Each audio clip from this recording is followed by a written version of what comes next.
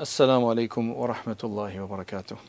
May Allah subhanahu wa ta'ala bless our Ramadans and allow us to understand the Quran. Alhamdulillahi Rabbil Alameen wa salatu wa salamu ala al-mab'uthi rahmatan lil alameen wa ala alihi wa sahbihi wa baraka wa sallama tasliman kathiran ila yawmiddin amma ba'd. قال الله تبارك وتعالى في القرآن المجيد والفرقان الحميد أعوذ بالله من الشيطان الرجيم بسم الله الرحمن الرحيم قل هو الله أحد الله الصمد لم يلد ولم يولد ولم يكن له كفوا أحد. Alhamdulillah, yesterday we completed a discussion about the order of the verses and how they are divinely ordained and they're not something that was done later and it cannot be changed. Today we move on to the surahs now, the order of the surahs, the 140 surahs, chapters as we call them, right? There may have been a bit of confusion yesterday between the 30 chapters of the Quran and the 114 chapters of the Quran. So the 114 are the real chapters of the Quran. The 30 sections that have been made that generally people refer to as chapters, chapter 1, chapter 2. You can call them chapters as well. I mean, it's just a translation issue, but that's a later development. So now the surahs of the Quran, the arrangement therein as well, according to the overwhelming majority of ulama, is also divinely ordained. It's also from Allah subhanahu wa ta'ala, and it's not something that the Sahaba made up or the Sahaba did in some way or the other. There is a slight difference as to whether the Prophet sallallahu alaihi wasallam verbally stated, put it here and have this surah after this one, or whether it's what the Prophet ﷺ actually did, that when he recited a few surahs together, did he recite one after the other. So there is a difference of how they came up with this as to whether the Prophet ﷺ clearly stated it explicitly, or he did it based on his action of how he recited it. So there is a view, there is actually one other view, which is of Ibn Atiyah and a few other ulama who say that yes, the majority of the surahs of the Quran are definitely God ordained, right, from the Prophet sallallahu alaihi wasallam. Like for example the 7 long surahs, the As-Sab' al-Tiwal, the Hawamim, the various Hamims, they call Hawamim by the way, right? Then the Mufassalat, these are the surahs from Suratul Hujurat in the Juz 26, Suratul Hujurat, until the end. And they are then further split up into the long Mufassalat, the medium ones, and the shorter ones. So, قُلْ أَعُوذُ بِرَبِّ الْفَلَقِ إِنَّا أَعْطَيْنَاكَ الْكَوْثَرَ أَلَمْ تَرَ كَيْفَ. All of these will be from the short ones. Then, for example, the long ones will be all the way, all Suratul Hujurat, all the 28th juz, the 29th juz, and so on. And then in between you've got the medium ones. So these are considered the various different surahs. So all of these, he according to this small group of scholars, they say that these were known. It's in the lifetime of the Prophet ﷺ, it was known exactly which surah went where. However, there were a few other surahs maybe in which the order was slightly what was agreed on by the Sahaba, and they take this from one hadith from Ibn Abbas radiyallahu anhu, and you'll understand that it's actually a misunderstanding of it, but they take this from Ibn Abbas radiyallahu anhu. Ibn Abbas radiyallahu anhu said to Uthman radiyallahu anhu, remember Uthman radiyallahu anhu, you have to remember he's considered the compiler of the Quran, okay? So Uthman radiyallahu anhu, they said to him that why did you take Suratul Anfal, which is from the Mathani, and then which is followed by Suratul Bara'atu min Allahi wa Rasulihi. Basically, for your information, the only surah in the Quran that does not have a Bismillah written before it is Suratul Bara'a. The one before it is Suratul Anfal. So he's saying Suratul Bara'a is from the Mi'een. You see, you've got the long surahs, which are the first several surahs. Then after that you've got the Mi'een, which are the surahs with approximately an average of 100 verses. They call them Mi'een because the word Mi'ah means 100. So those surahs afterwards, which are in the middle there, they are called Mi'een. So Bara'a is from the Mi'een, whereas Suratul Anfal is from the larger surahs, and you've combined the two together, and you've not written Bismillahir Rahmanir Rahim in between. Because the idea is that the Bismillah is a separator between surahs. So if Bismillah is not written there, that means that it's part of the previous surah. However, it does have, as we see it today, it does have like a separate surah sign. So that's the question that he asked him. So Uthman radiallahu anhu said that, look, the Prophet sallallahu alaihi wasallam, various surahs would be revealed upon him, and whenever a certain surah would be revealed, he would say that, put these verses in this surah, in which such and such a thing is mentioned. So they were not necessarily, all the surahs in the time of the Prophet ﷺ didn't necessarily all have fixed names. That some of the surahs have been referred to by two different names. Like today, there are certain surahs, Bani Israel, Surah Al-Isra, two names. Surah Al-Qital, Surah Muhammad. There are more than one name for many of the surahs. So the names are not necessarily all were not necessarily all fixed. So sometimes they would say that put these verses in that particular surah in which, for example, the spider is mentioned. For example, right? Ankabut, or the spider web, is mentioned. So the other thing that he explained is that Surah Al-Anfal, the first of those two surahs, right? Surah Al-Anfal was one of the first surahs to be revealed in Medina Munawwara, because it talks about the spoils of war, and that's related to the laws. Whereas Surah Al-Bara'a is one of the last of the surahs to be revealed in the Quran. It's one of the last surahs to be revealed. So also Surah Al-Anfal, Surah Al-Bara'a, their subject matter is very, very similar. They share a very similar subject matter. It's all about war, jihad, battle, the exoneration from disbelievers, from the mushrikeen. All of that conversation is in both of those surahs. So they're very, very similar. So when the Surah Al-Bara'a was revealed, which is one of the last surahs to be revealed, according to this narration, the Prophet ﷺ passed away, and he did not clarify that this Surah Al-Bara'a, or selection of verses making up Surah Al-Bara'a, is it part of Surah Al-Anfal or not? Right? That this Surah Al-Bara'a, without calling it a surah, if you just take it as a set of verses, are they part of Surah Al-Anfal or not? So the subject matter is very, very close. We didn't know it was a separate surah entirely or not. So that's why we put them together. But I did not, Uthman radiallahu anhu said, I did not write a Bismillah in between. Right? So that's why I placed it with the first, I gathered it among the first 7. So actually that's the 8th surah. But he's linking it to the 7th surah, which is Surah Al-Anfal, is the 7th surah. That means he's adding this to the first 7 collection, which are called As-Sab'u Tiwal, the 7 long surahs. Right? This hadith is related by Imam Ahmad and Imam Ibn Hibban and Hakim and so on. However, the ulama say that you can't really take from this hadith this idea that there was this confusion about this. And I'll explain why. Right? For a number of reasons. Firstly, this hadith is, number one, its chain is weak. It's not a sahih hadith. It's not an authenticated narration. It's got weakness in it.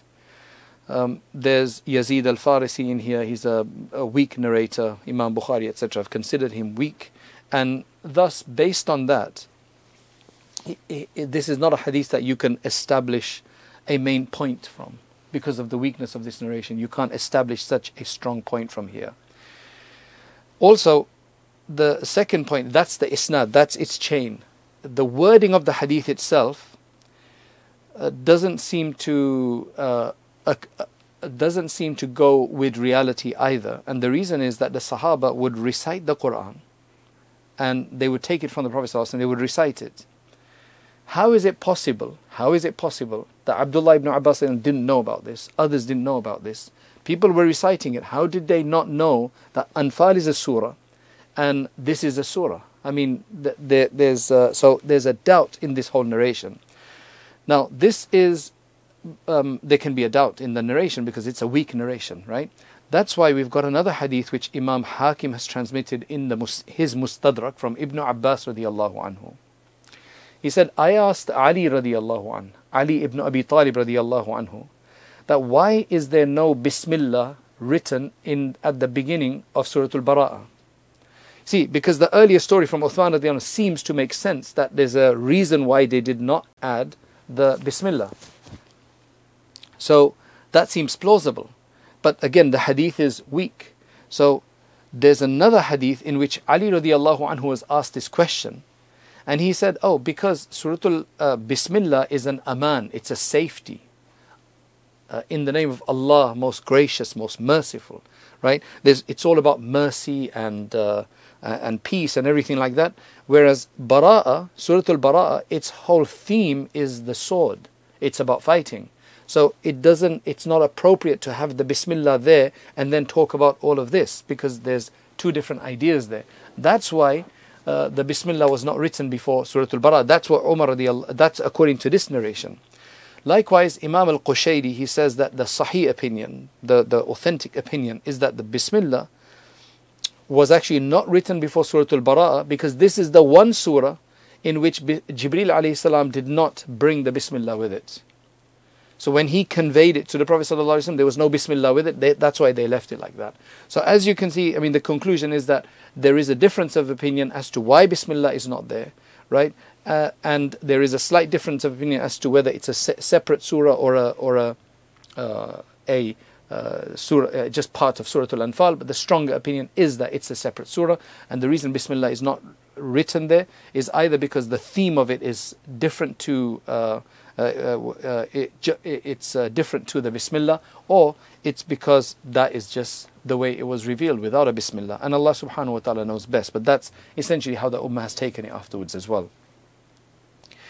There are numerous then evidences for the majority who believe that every single surah, including Surah Al-Bara'a, was placed in its place by the Prophet sallallahu alaihi wasallam, right?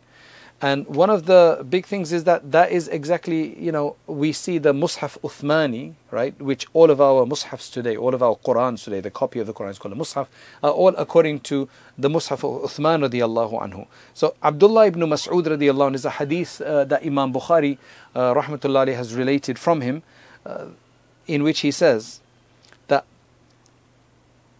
Surah Bani Israel, Surah Al-Kahf, so that's Surah Al-Isra, Surah Al-Kahf, Surah Maryam, Surah Taha, Surah Al-Anbiya. Now these are the 5 surahs in the middle of the Quran in this order.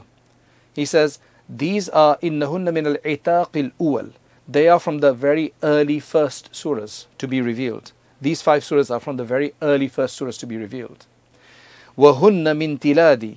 And they are also the earliest surahs that I memorized. They're the earliest of the surahs that I memorized or compiled together or understood, however you want to take that, because all of these meanings are possible. So this is a Bukhari narration that Abdullah ibn Mas'ud radiallahu anhu knew the order of these surahs from that time. That shows that there was an order of the surahs. Likewise, there's another hadith in Sahih al-Bukhari that the Prophet sallallahu alaihi wasallam said, it's related about the Prophet sallallahu alaihi wasallam, that whenever he would go to his bed, and he would go to his bed each night, he would put his 2 palms together, and then he would blow in them and recite قُلْ هُوَ اللَّهُ أَحَدٌ, and then the mu'awwidhatayn, قُلْ أَعُوذُ بِرَبِّ الْفَلَقِ and قُلْ أَعُوذُ بِرَبِّ النَّاسِ. Now that again shows an order that he read it in this order. He always read قُلْ هُوَ اللَّهُ first, قُلْ أَعُوذُ بِرَبِّ الْفَلَقِ, then قُلْ أَعُوذُ بِرَبِّ النَّاسِ. There's another hadith from Wathila ibn al-Asqa' radiyallahu anhu that the Prophet sallallahu alaihi wasallam said. Now this is a really interesting hadith, listen to this carefully. Imam Abu Dawud at-Tayalisi and others have transmitted it. The Prophet ﷺ said that I have been given, in place of the Torah, which is the Torah, right, the divine scripture of the Jews, in place of that I've been given a Sab' al-Tiwal, the 7 long surahs. That is your Surah Al-Baqarah, Surah Ali Imran, Surah Al-Nisa, and Surah Al-A'raf, Surah Al-An'am, and those are the 7 long surahs, right? Which is Baqarah, Ali Imran, Nisa, Ma'idah, An'am, A'raf, Anfal, and that's the 7 long surahs in place of the Torah. I've been given in place of the Psalms of David, Dawud alayhi salam, I've been given the Mi'in, the surahs in the middle, which are approximately 100 verses each. And in place of the Evangel, I translate Injil as the Evangel, which is the original of the Bible. Because as you know, today the Bible has gone through quite a bit of change and adding and taking out of the various different books and so on. So the original evangel that was revealed upon Isa alayhi salam, right? I've been given in place of that the Mathani, right? And the other set of surahs.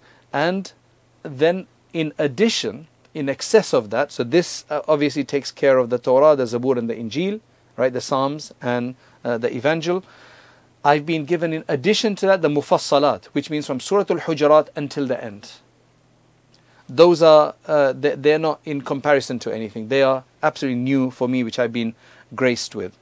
There is another view though, that the Mufassalat, they don't start from Surah Al-Hujurat. Surah Al-Hujurat, that's pretty much what the majority view is, but there is another view which says that it starts from Surah Qaf, which makes it earlier. There's many more surahs then. But the stronger view is that it's from Surah Al-Hujurat until the end of the Quran, which is about just over 3 juz of surahs. Abu Ja'far al-Nahas, he comments on this hadith, saying that this is the hadith which tells us that the compilation of the Quran, the order and the structure of the surahs of the Quran, this was taken directly from the Prophet ﷺ, and this was something that was consolidated and arranged and organized from his time. And that is exactly how then the Qurans have had it all the way through. You will never see a change in that. Right?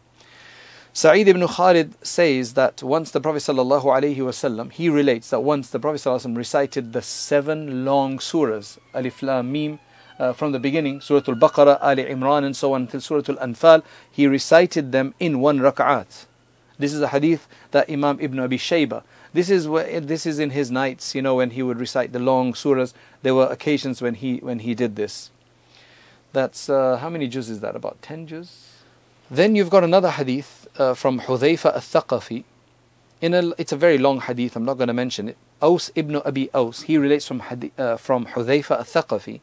He said, I asked the ashab of the companions of the Messenger of Allah sallallahu alaihi wasallam, how do you divide the Quran? Like, how do you make it into hizbs? How do you you can say divide it into portions? So they told me, ثلاث وخمس وسبع وتسع وإحدى عشرة وثلاث عشرة وحزب المفصل وحده.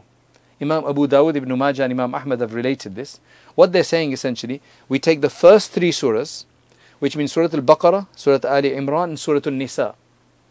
Right? We take these, then we take the 5 surahs afterwards, then we take the next 7 surahs, then we take the next 11 surahs, then we take the next 13 surahs, and then we leave the Mufassal and we read that together. So this is basically saying that how do you divide your Quran reading, like if you want to finish it in a week, for example, how do you divide it up? So they're saying that we read first the 3 surahs together, the first 3, Surah Baqarah, Surah Ali Imran, Surah An-Nisa, then the next 5, then the next 7, the next 9, the next 11, the next 13, and then the Mufassalat from Surah Al-Hujurat until the end. So that's over 7 days, that's the way they do it. I have not been able to check, but the hizbs that you see published, printed in our Qurans, maybe this is very similar to that. This is very similar to that. Also, the other thing that just proves this, which you might be saying, why are we belaboring this point, but it's important to understand these things, is that what proves that this is something that was taken from the Prophet ﷺ is that if you look at the Quran and you look at the Hawamim, remember the Hawamim, that's just the plural name of the Hamims, right? There's quite a few Hamims. They, all the Hamim are together, right? So all the Hamims, they're all together. Hamim al-Quran al-Majid, they're all one after the other. They're not scattered. There's no surahs in between. The Hamims are all together. Likewise, the Taseens, which plurally they call Tawasin, the Hawamim, the Tawasin as a collective name. So the Taseens are all together, right? So the Hamims and Taseens are together. Tasin, Tasin, Mim, all of these, they're all together. However, the Musabbihat are not together. Now you're wondering, what are the Musabbihat? Some of you will already know that. Do you know what the Musabbihat are?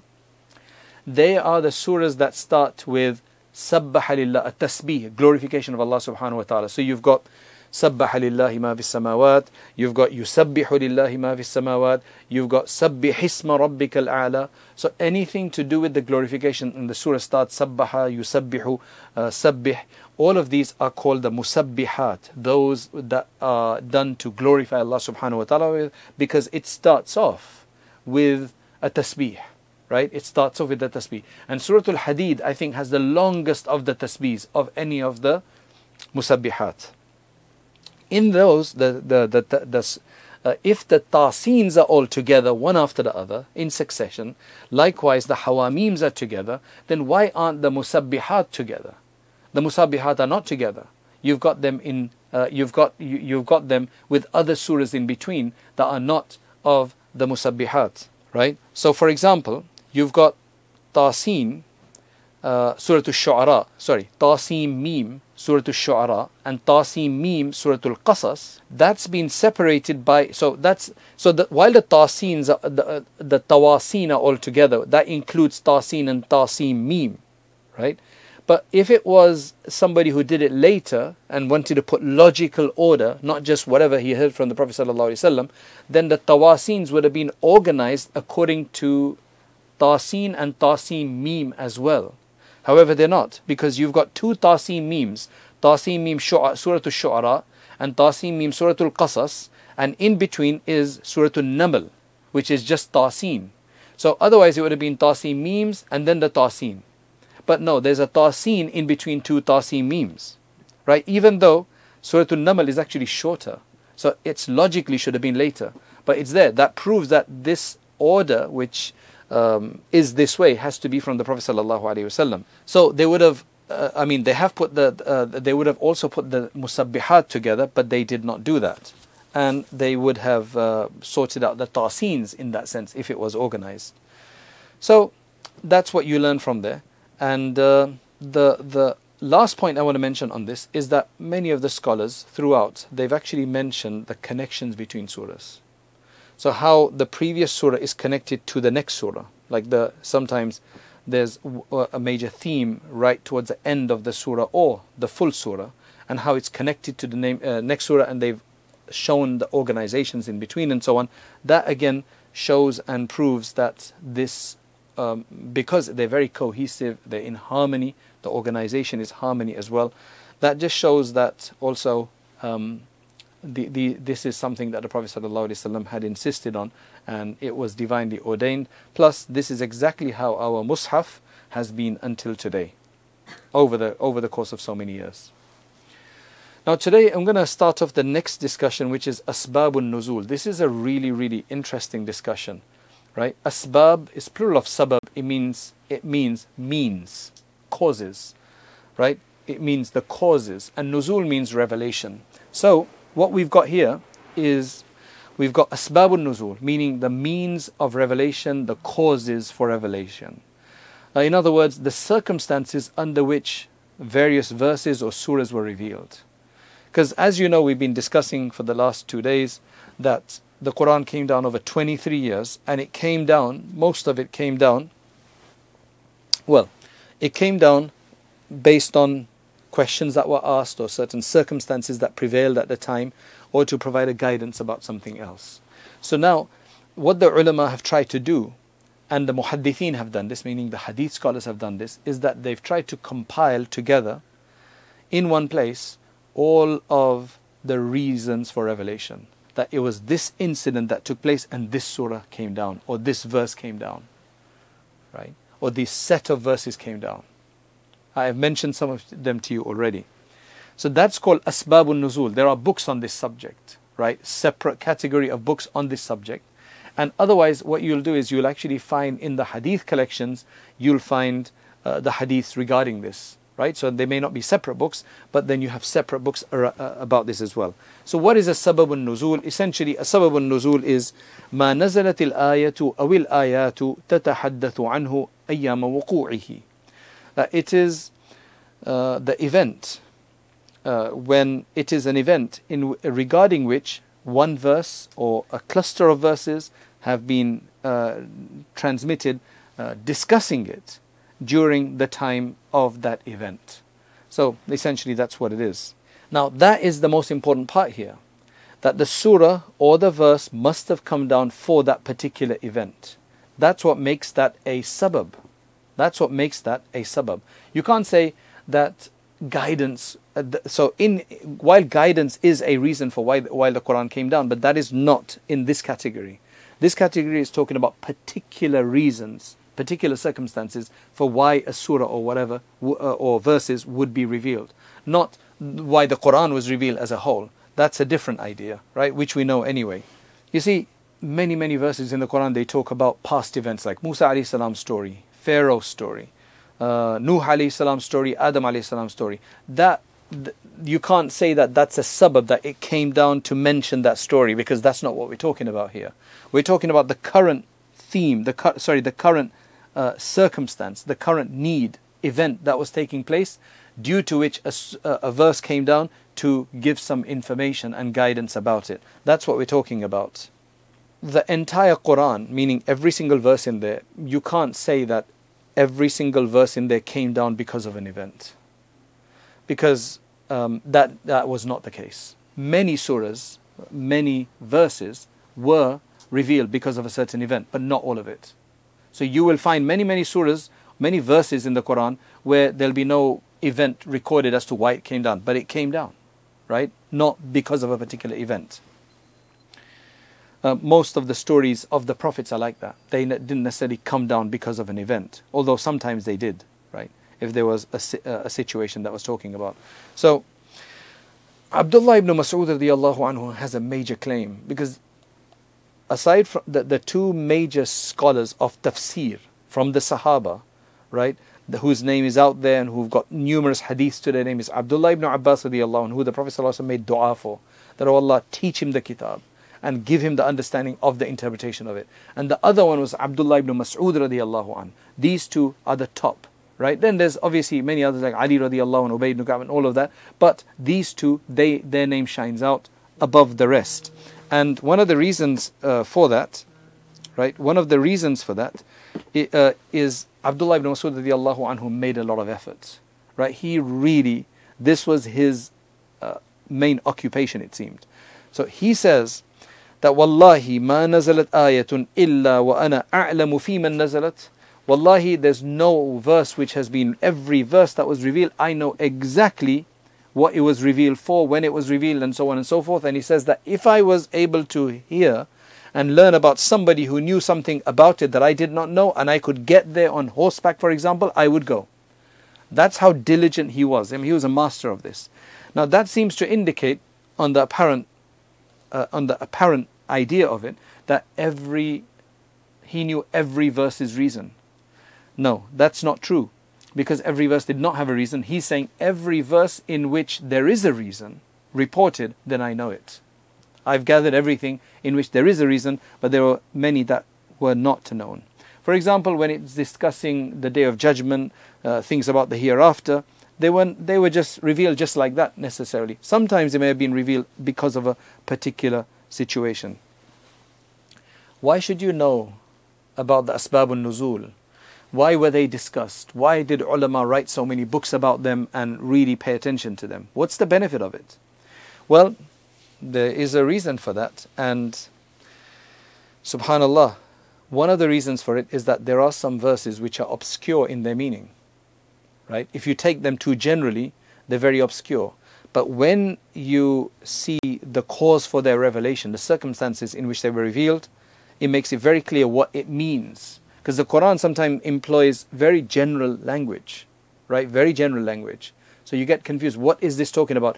Is this what's mentioned here, this message, is it universally applied everywhere? Is it for a particular situation? I'll give you some examples of this. And inshallah, this will help you when you take a tafsir and when you start reading the Quran from a translation and you are trying to make some sense of it. Okay?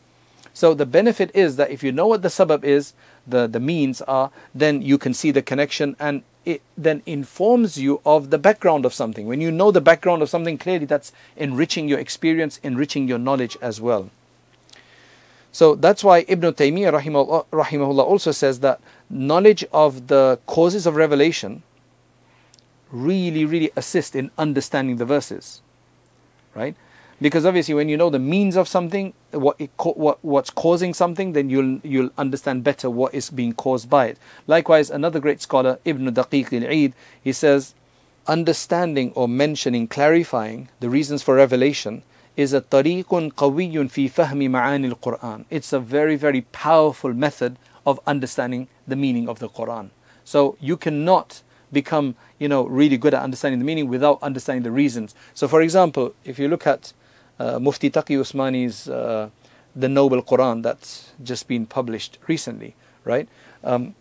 He generally mentions the cause for revelation under many of the verses, right? So he doesn't have too many comments, but where he does, he generally mentions why a certain surah or why certain verses. So it's that really, really helps you to put things in perspective. I've checked it out. It really helps to put things in perspective.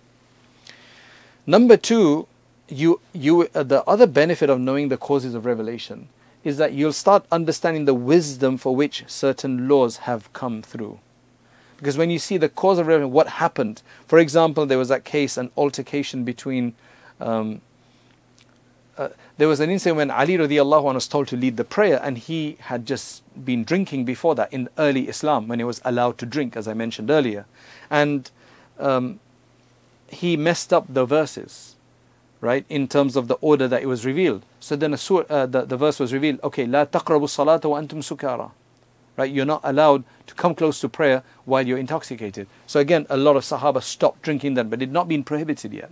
There's numerous cases like that, right, where you understand some of these things.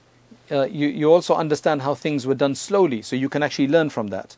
Number three, when you don't know the meaning, when you don't know the cause of revelation, you could get confused by the meaning as to what it's trying to say, the purport of it. What is the signification of this verse? I'll give you an example, right?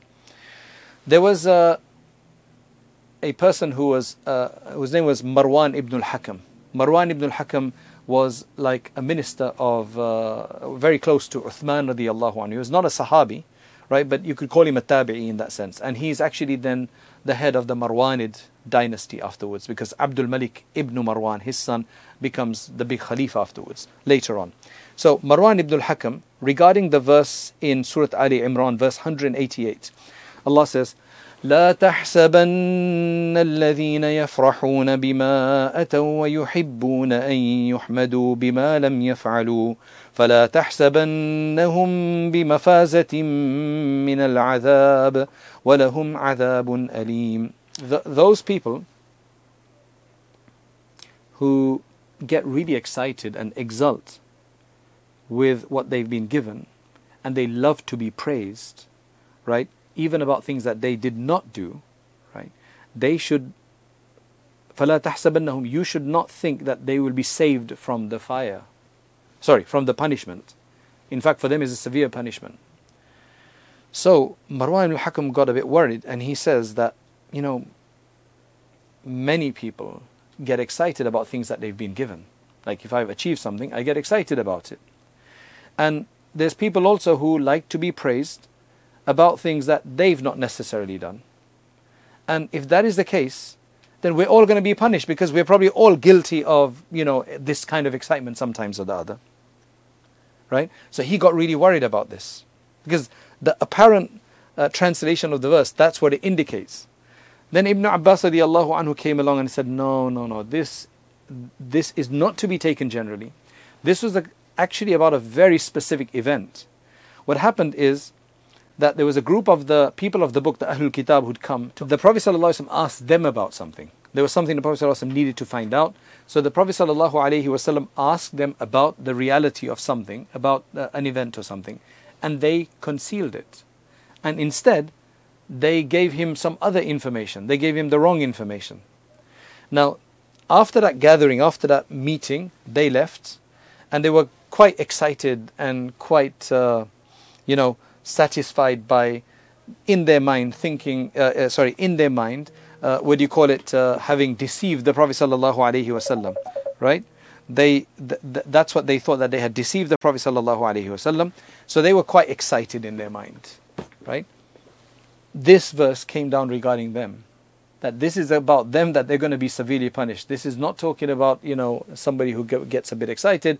And we shouldn't get too excited. We should always think that Allah subhanahu wa ta'ala is giving everything, but it's not going to be punishable if we do.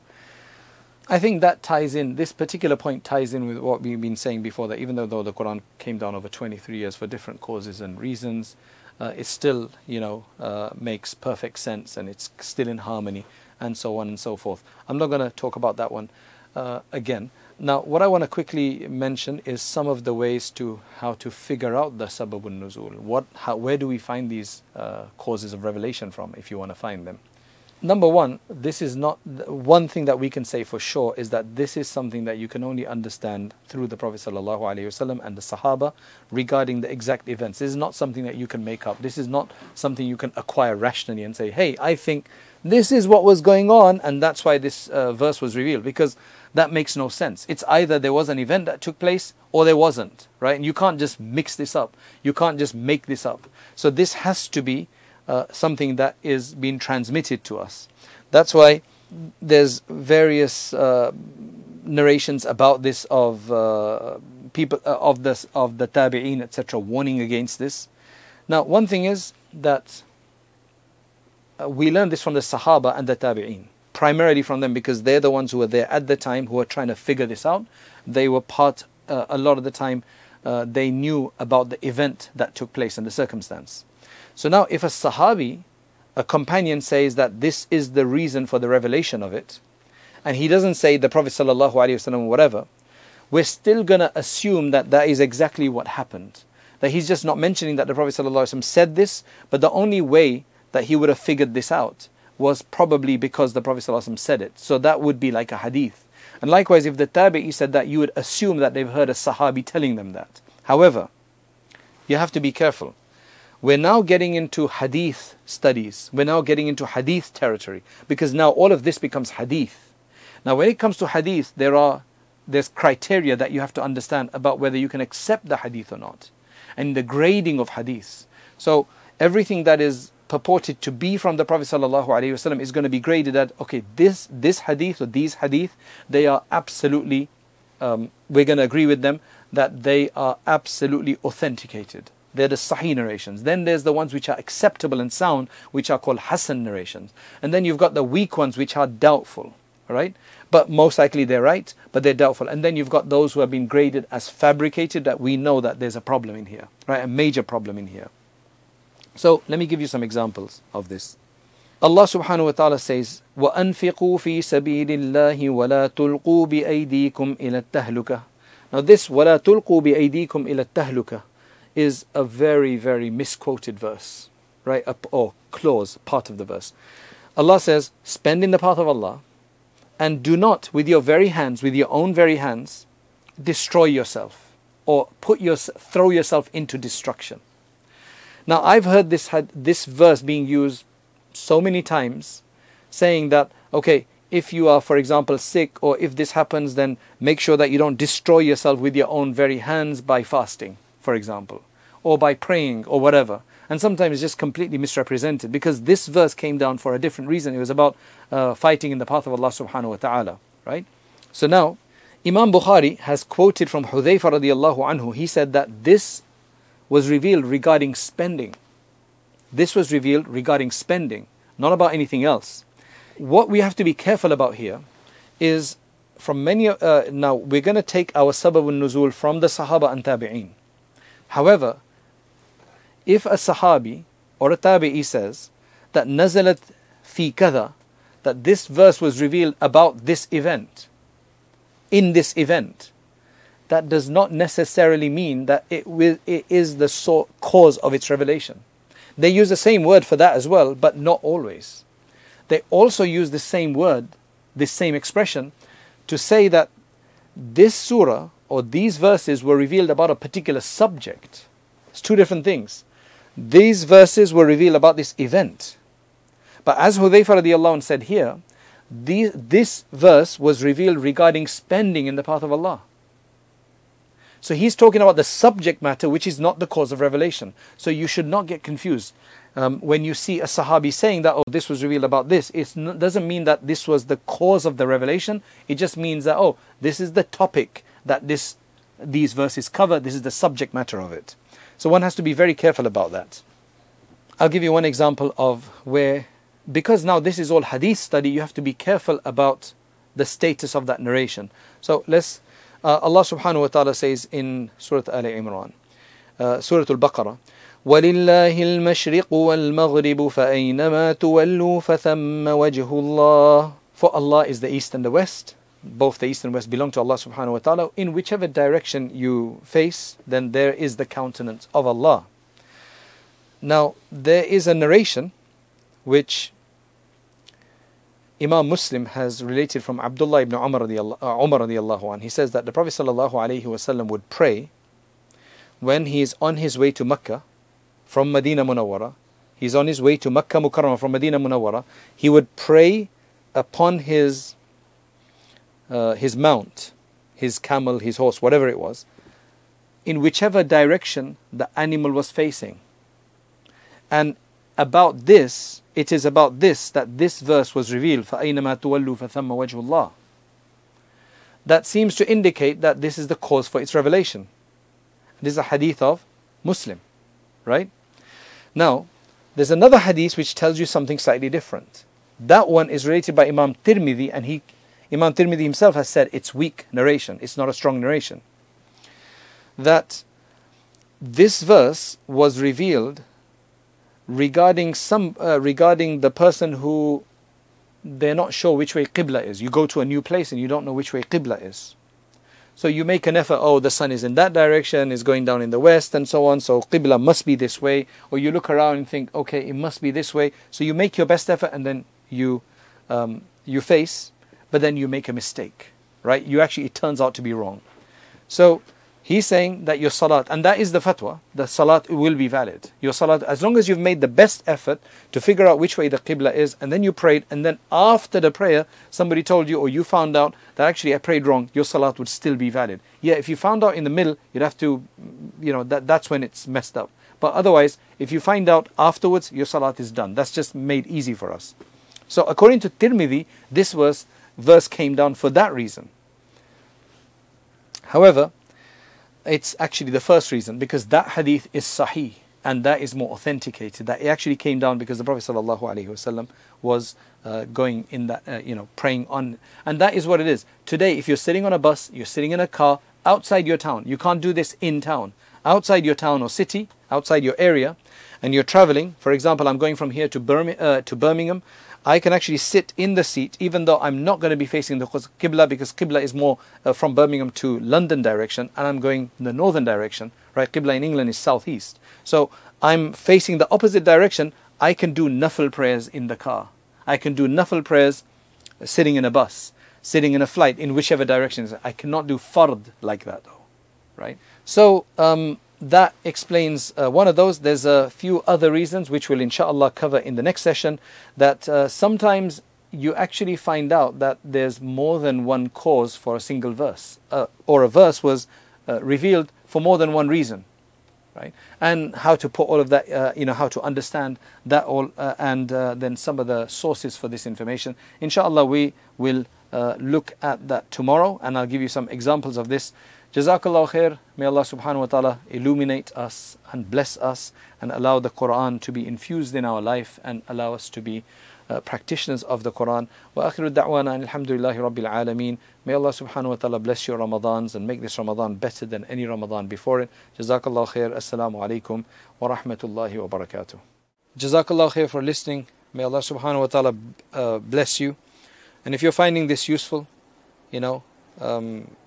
as they say, do that like button and subscribe button and forward it on to others. Jazakallahu khairan. Assalamu alaikum wa rahmatullahi wa barakatuh.